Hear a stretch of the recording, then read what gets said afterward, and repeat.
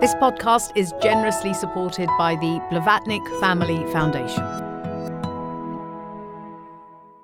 Hello and welcome to episode 1 of the Baillie Gifford Prize podcast. I'm your host, Razia Iqbal, and in this series we'll be speaking with some past winners joined by guest hosts, and we'll be following the 2019 prize as it unfolds in the autumn, when the winner will be announced on the 19th of November at a dinner generously hosted by the Blavatnik Family Foundation. Now, as you know, the podcasts are part of the prize's 21st anniversary celebrations, and I am delighted to say that our first programme, we are joined by two very exciting past winners, Philippe Sands, and Skyping in all the way from Sydney, Anna Funder. Thank you both for joining us. Let's talk initially, both of you, about the two books that you won the prize for. Anna Funder, Stasiland, when it was the Samuel Johnson Prize. Just take us back to that moment. It was the Samuel Johnson. It was 2004, and I won it for my first book, which was a book called Stasiland, which was about 4 people who'd really heroically kind of resisted the East German dictatorship behind the Berlin Wall. And it also comprised a bunch of interviews with a range of Stasi men, a range of kind of creepiness and denial there. So I was about 6 months pregnant, and I flew from Sydney to London. I think I just scraped in. I had to get medical permission from the airlines and all this kind of thing. So I was in this very sort of vague and also expectant, not to make a terrible pun, state. And I won the prize that year. It was absolutely extraordinary for me. I mean, it was really genuinely life-changing. Philippe Sands, you won more recently with East West Street. Not your first book, but the first of a particular kind of book. Yeah, I think it might have been my 16th book, because I write crushingly tedious academic texts read by 8 people and their dog. And this was the first book. In fact, very partly, I think, inspired by Anna's work of opening up my own voice, talking about myself, talking about family, talking about very personal things. And as with Anna, it was an amazing evening. I mean, I remember it incredibly well. It took place around the corner from where we're now sitting. I went in, I think low expectations would be generous, no expectations, because I was up against a really good friend who went on to win the Pulitzer Prize for his book, and a Nobel Prize winner, and another Pulitzer Prize winner. And I just thought, with my wife, we'll just have a great evening. I mean, it's just amazing to be here. So it was a bit of a surprise, but also, as Anna said, it's changed things very dramatically. It's had a big impact. Before we talk about the specifics of the stories that you have both told, I'd like to hear about the impact. Anna, you said quite profoundly life-changing. Yes, absolutely life-changing. I think for me, this was my first book, and it was published in Australia by an independent press. So it was published later by Granta, also independent in the UK. And I remember they put on the cover of it, they put a cover that was completely irrelevant to the book. It looked like, I don't know if I'm allowed to say this, a nightclub door bitch on the cover. It was this incredibly glamorous woman wearing, very tight-fitting clothes, bright red. It had nothing to do with the book. And might have increased its sales, though, unfortunately. Well, that's the thing. And I think that they just thought to themselves, oh, my God, yes, we like this book, but it's by a completely unknown author about a country that doesn't exist anymore. And when it did exist, no one was interested in it. So we better just put this door bitch on the cover. And I think, the Samuel Johnson really just took this book way out of that slightly perhaps insecure local league, if you like. And I think that an international prize can do that really wonderfully for authors around the world, and it certainly did it for me. I mean, I'm interested in the fact that you're both lawyers. Anna, you were a lawyer. Philippe, your work as a barrister has continued, but this book has completely shifted your personal interests. It has. I mean, we can come back to the connections between our lives, and I'd be interested to hear also for Anna how much the training as a lawyer, the being of a lawyer, informs who we are and how we think and how we write. But for me, the Baillie Gifford was transformative, exactly as Anna says. I mean, to give a hard example, I think the book had been bought for translation in 2 or 3 languages at the time the award was announced. And within weeks, I mean, literally more than a dozen foreign rights were sold, and it's now over 20 copies, which is sort of way more than anything I've had before. And what that does is it gives you, as Anna said, access to a completely different set of readers in countries around the world: Russia, China, Korea, apart from Ukraine, Poland, Germany, which I'm particularly interested in, and France, of course. And it's that global reach that it was, for me, absolutely transformative, because what you then start getting is the feedback from readers and people you go to at events, in bookshops or at festivals around the world. And so all of a sudden it ceases to be an inner project or a local project, and it becomes a much broader project. Well, let's talk about the substance of both the books, because there are lots of connections and overlaps. I mean, not least that both of these books deal with big politics, grand politics, if you like, but how they affect individual lives. And I'm interested that for both of you, the germ of it was something very, very personal and very particular. Anna, you were working for a television station, and the impulse of your curiosity, your curiosity was piqued by a letter from a man in Argentina. Tell us about that. Yes, well, actually, my impulse was piqued before then as an undergraduate student when I was studying at the Free University in Berlin. And I was studying there when the wall was still up. So it was the winter semester 87, 88. And I happened to meet, by absolute fluke, some East German writers and artists, some of them very good ones, who'd been kicked out of their country. So they were living in West Berlin, and we would be having lunch in a cafe in Kreuzberg, and we could see the wall behind which were their ex-wives or children, their past lives, and they couldn't get there. And I'd been brought up at school and at the university studying East German literature and West German literature separately, but taught very much to keep an open mind. It could be a better society, possibly, my sort of socialist Catholic teachers were telling me. But I just thought, what kind of place kicks out its best and brightest?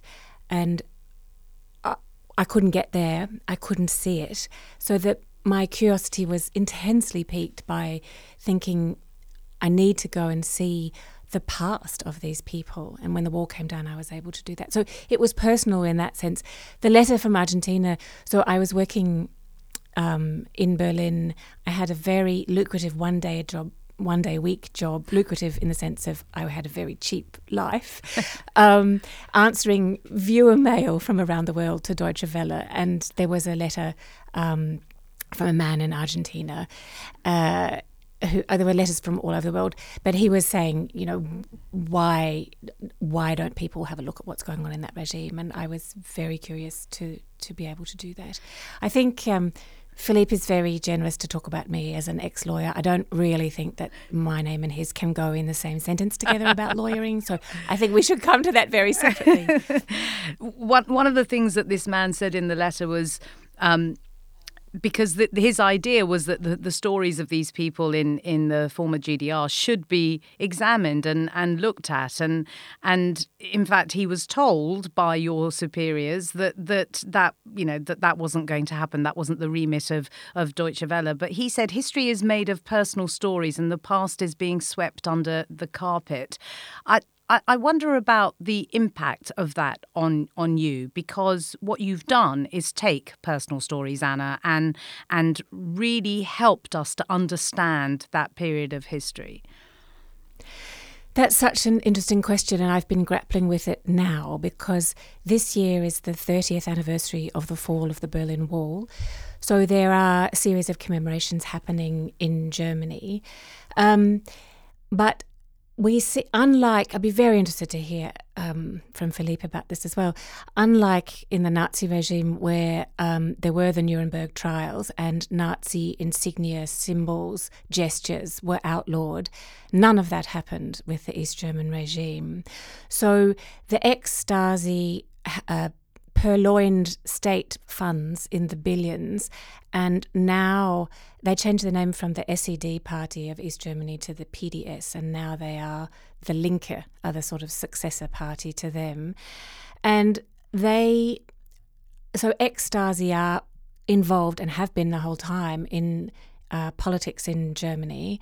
They are now on the ascendant, and the voices of the people who resisted are very much still being swept under the carpet, to the extent that ex-Stasi and SED party went to the highest court in Germany and had their very full and rich pensions recognised. So they are recognised for their work under the dictatorship by democratic Germany, whereas there are no reparations payments honouring as compensation the people who resisted and the former political prisoners. Instead, they're thrown onto the welfare system and they get an extra €300 a month if they fall below a very low level of income. So there's no sort of honouring of the Geschwister Scholl or any anti-Nazi people either. And I've been really wondering about this question.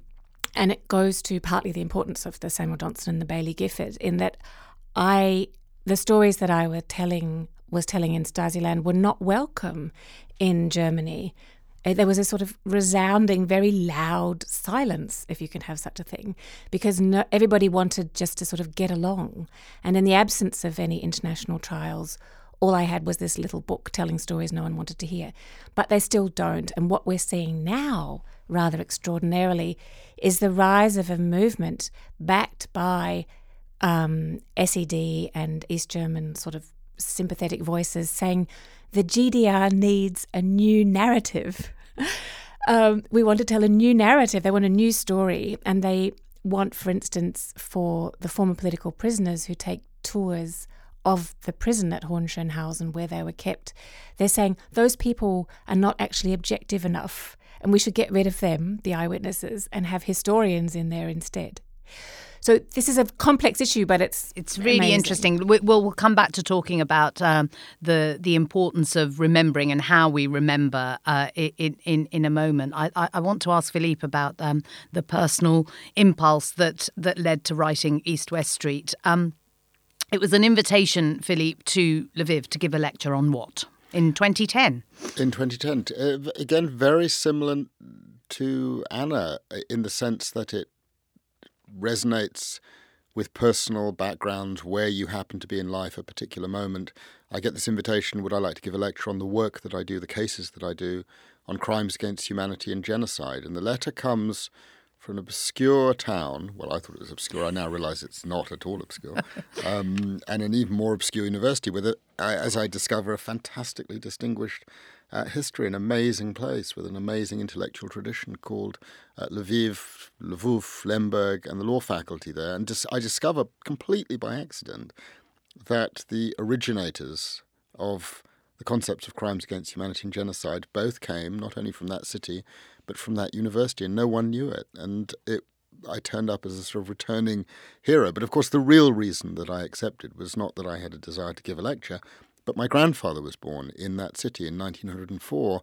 And it was very simple. I just wanted to find the house where he was born. And that desire, that very human instinct to know who he was and to know who I was and to know what actually happened to him, because he never talked about it. I knew him very well for 37 years, and he never talked about what happened, was the motivator for that. So it's a very parallel story in a sense to Anna's, is that it's this melding of our personal stories, our family history, where we happen to be, and odd documents or invitations that come our way. Well, let's talk about the odd documents and the kind of journey of the storytelling that both of you manifest in your books. Because for both of you, it seems to me that this is about unearthing things and being historians. You know, you are investigating a history, and Philippe, in your case,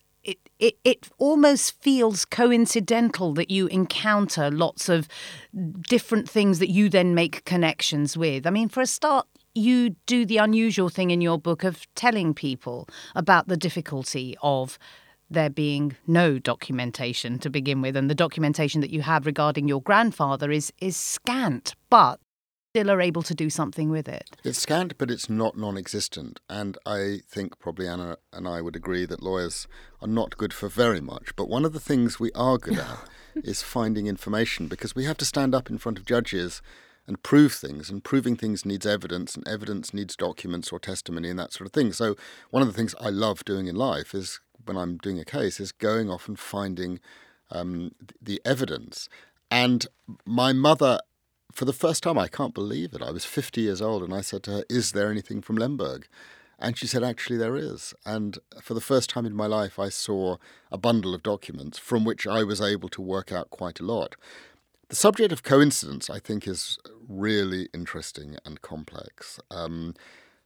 I became an international lawyer because of a single teacher I had at university, Elie Lauterpacht, who was the son of Hirsch Lauterpacht, the man who basically invented the concept of crimes against humanity as a legal concept. Elie and I started work together. I was his student in 1982. We worked together for 36 years before he died a couple of years ago.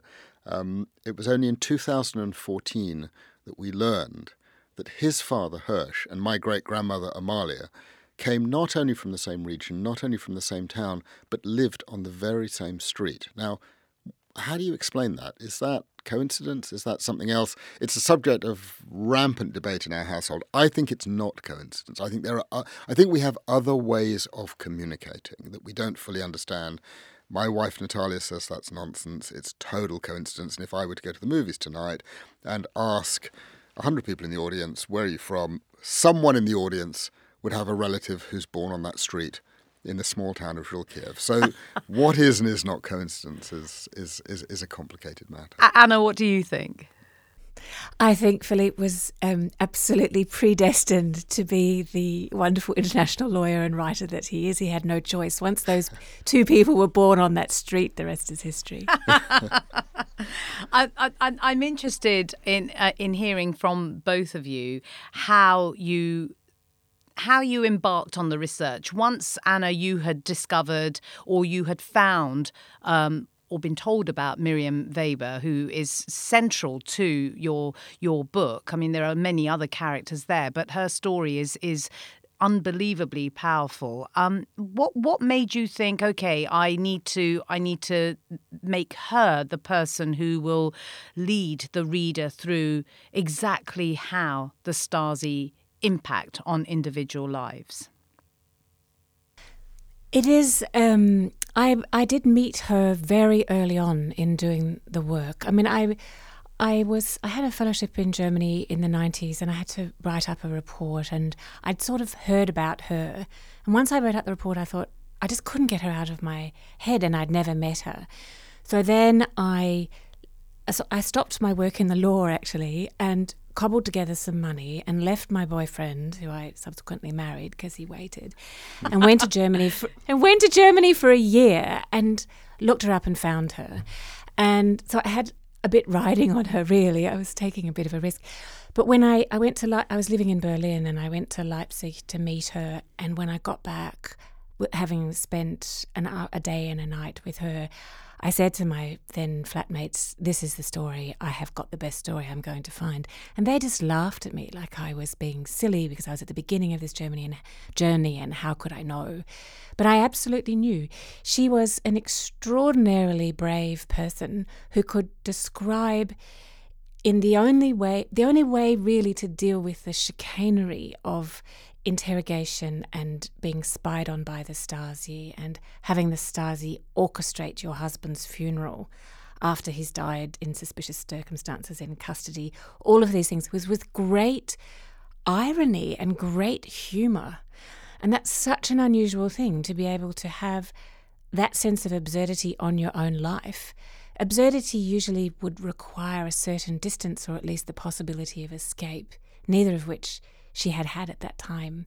And yet she had herself a kind of storyteller's distance on this very bizarre and horrific and intimate story of Stasi interference in her life.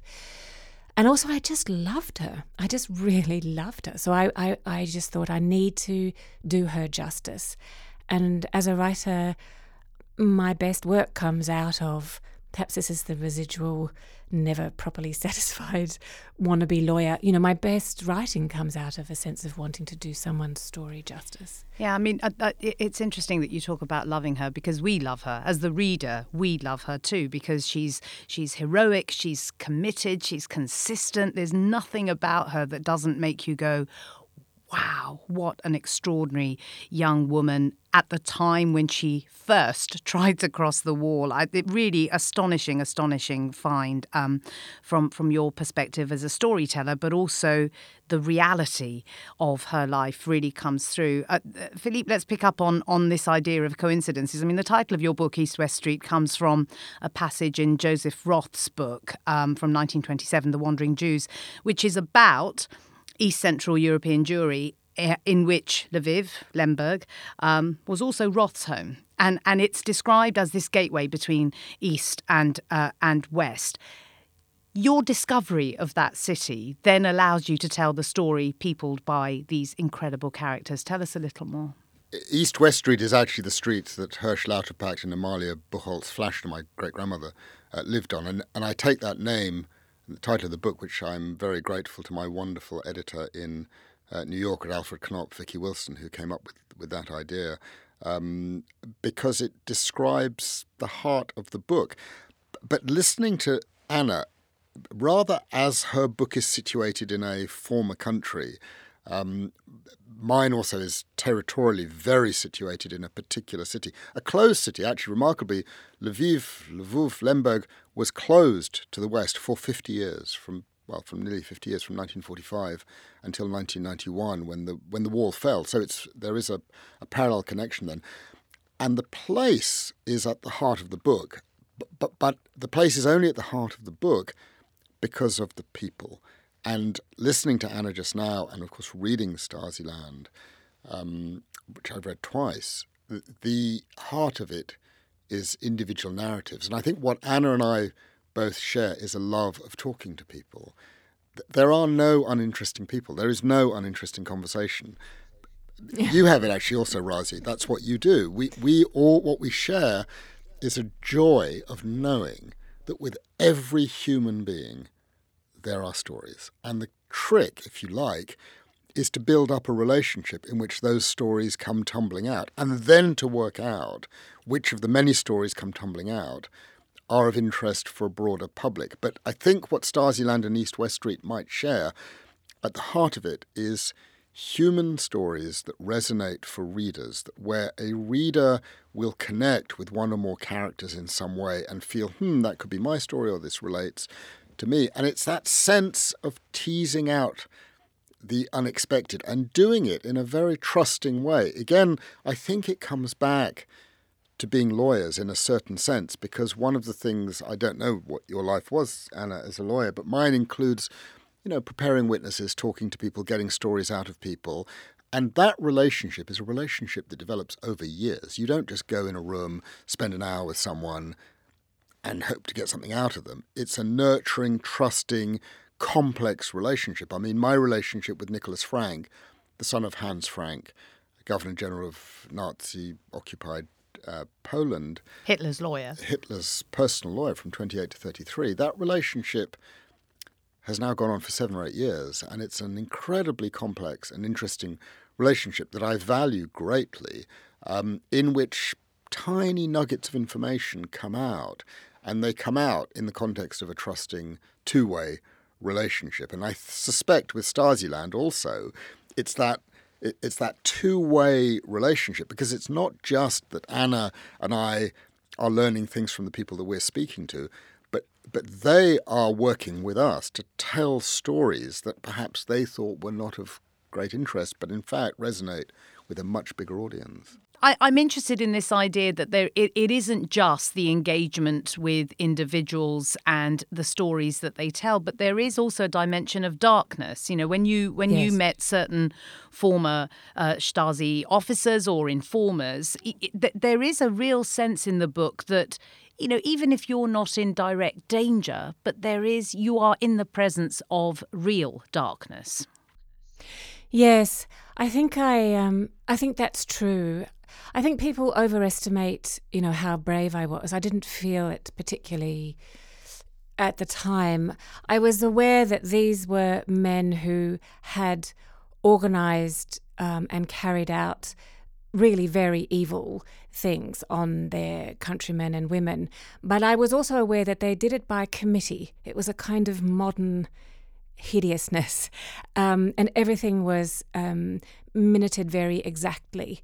For instance, there's if they didn't want to put you in prison or exile you, there were less obvious and expensive ways of destroying someone in situ, as it were. There's a German word called Zersetzung, where the Stasi would spread rumours about you to ruin your marriage, your relationship with everyone that you knew, your working life, so that you would be ostracised and psychologically destroyed in your own life. So the things that they would, and that was minuted, and that would be a committee that did that, and it would go up and be approved all the way up. These were not hot-blooded Latin American Secret Service people who would throw me out of a helicopter or anything. These were, in a sense, functionaries of evil, but not courageous themselves in any way. So I didn't ever feel they were going to do anything awful to me. Funnily enough, I mentioned that they persisted after the fall of the wall, and they exist in whatever forms now. There was a group of them called Das Insider-Komitee, which is a great word for a group of ex-Secret Service people. But they sort of got wind a bit of the jargon of democracy, and in the 90s they changed their name to the Society for the Protection of Civil Liberties and the Dignity of Man. Rather unironically, I can never say that without smiling. So this group of rather hideous Stasi men, and the acronym is GBM. And shortly after the book won the Samuel Johnson, I came back home and I was in my attic working, and I got an email saying that this group, formerly Das Insider-Komitee and now the GBM, were suing me for things that I had said in the book, which had actually been on the public record. They were not my discoveries, about what they were doing after the fall of the wall to former citizen rights activists in unified democratic Berlin, like picking up Jürgen Fuchs, who was a famous activist, his child from school just for a couple of hours to terrify the parents, or delivering unwanted pornography to somebody's wife. Or in one very bizarre episode, or they would cut brake leads as well to kind of reverse engineer accidents. And the most bizarre thing was delivering a truckload of puppies to someone just as a sort of pure act of terrorising power. Anyway, these people were coming to sue me, and I was in Sydney, and I felt then this kind of frisson of terror, which was utterly self-aggrandising because there's nothing they were going to do to me. And I thought, I better go and have a cup of tea. So I went downstairs and I turned on my tap, and no water came out. And I can remember thinking, oh my Lord, these people have no bounds and they're going to thirst me out here in Sydney. Really insane. And of course they didn't. But that paragraph was taken out of the book in Germany. In later, more recent editions, I've asked that it be reinstated but blacked out. So it looks redacted, and you can see what the ex-Stasi did to the book, and there's a footnote saying that that's what they did. But, these people were also coming to my events when I was on tour in Germany and kind of looking daggers at me and taking notes and doing all this kind of thing. So you realise, in connection with the Samuel Johnson, you just realise how important it is to hold on to that and just think, this, even though it's going to be, this book is going to sit on a wound in Germany, it's been recognised outside of there, so I can kind of comfort myself a little bit, I guess, with that. Philippe, what about the reaction to your book, not just on a personal level, but in the countries in which it's about? Oh, my word. I mean, I don't know whether you went through this, Anna, but I've been deluged with communications of all sorts. A lot of people who are victims, not just from what happened in the 30s and the 40s, but from other stories around the world, wanting help, research assistance, people who want to go back, find things, documents, but also a lot of correspondence from children and grandchildren of people I write about in the book. Immensely rude letters saying I've shown X or Y in an inadequately positive light. I haven't been sufficiently glowing. Why don't I change this word or that word to make my father or grandfather look even better or even worse? I kid you not. And this is really focusing my attention. Right now I'm writing the sequel, which is one of the characters from East West Street is a man called Otto Wächter, who was the governor of Galicia and Krakow, and who escaped on the 9th of May 1945 and disappeared off the face of the earth.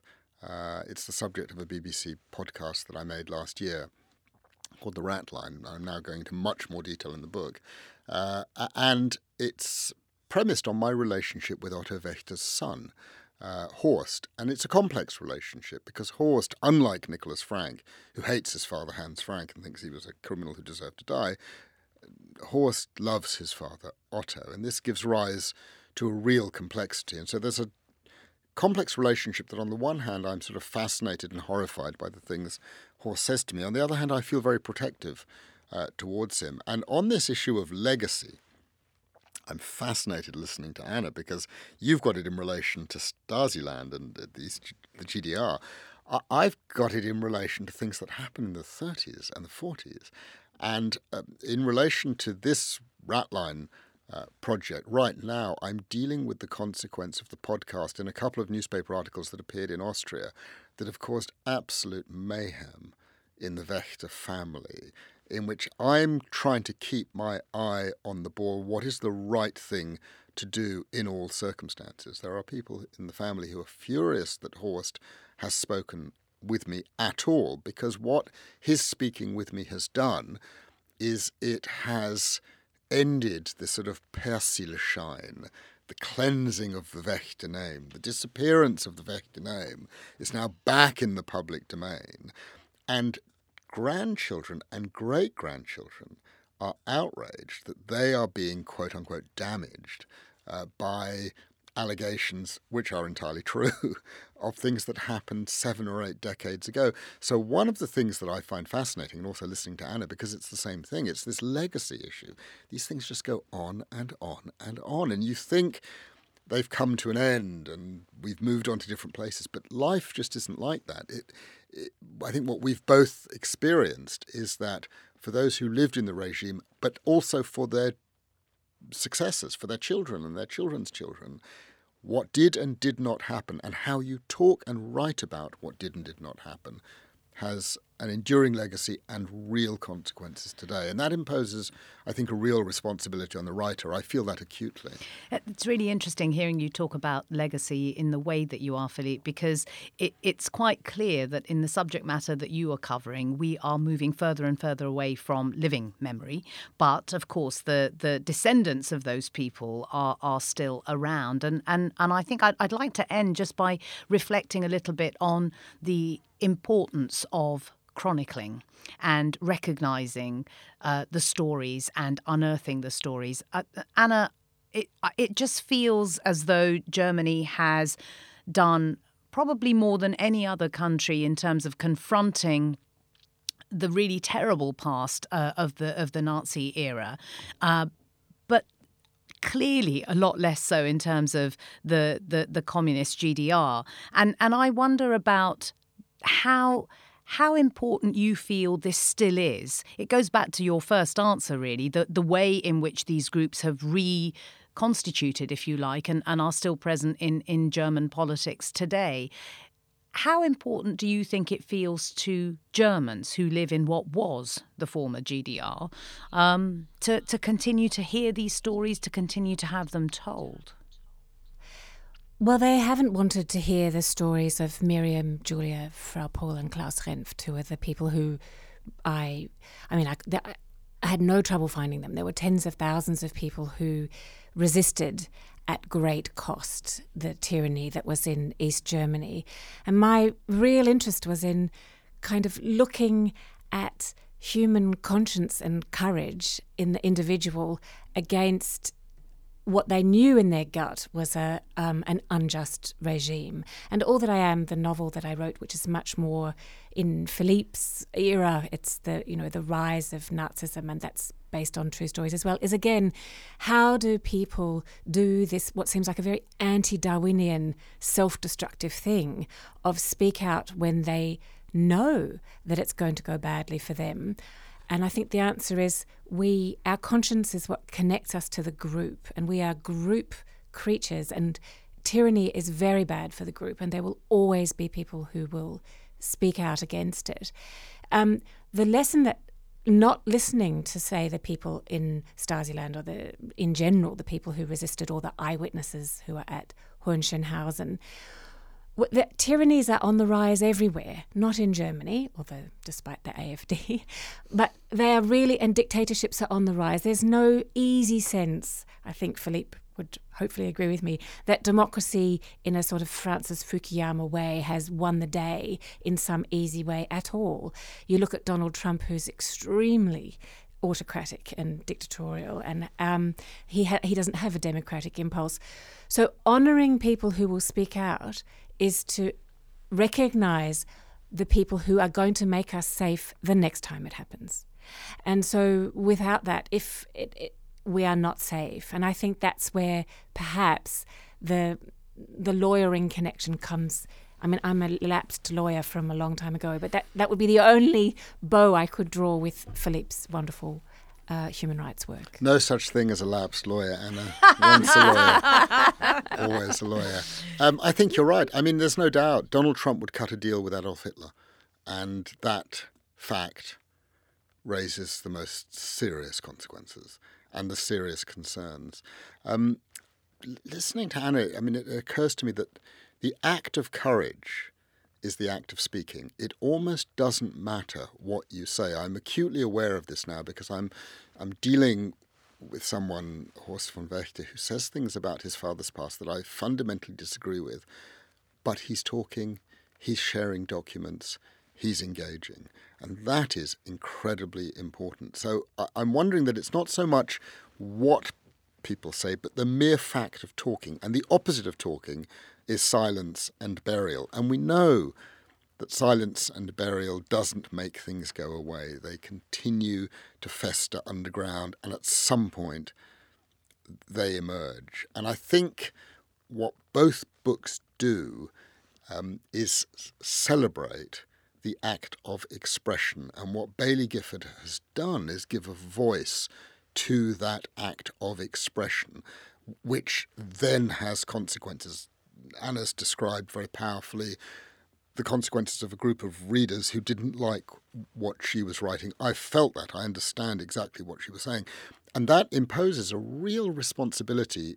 I don't know, Anna, whether you feel that going forward. I feel it going forward, of even greater care with the words we choose and how we express things in order to be honest and to be fair and to be balanced and to make sure that those views that we don't like get a proper airing so that there's a counterpoint. But I think it is silence that unites us in the sense that we have constitutional, deep personal objection to silence. We want to speak, we want to write, we want to hear.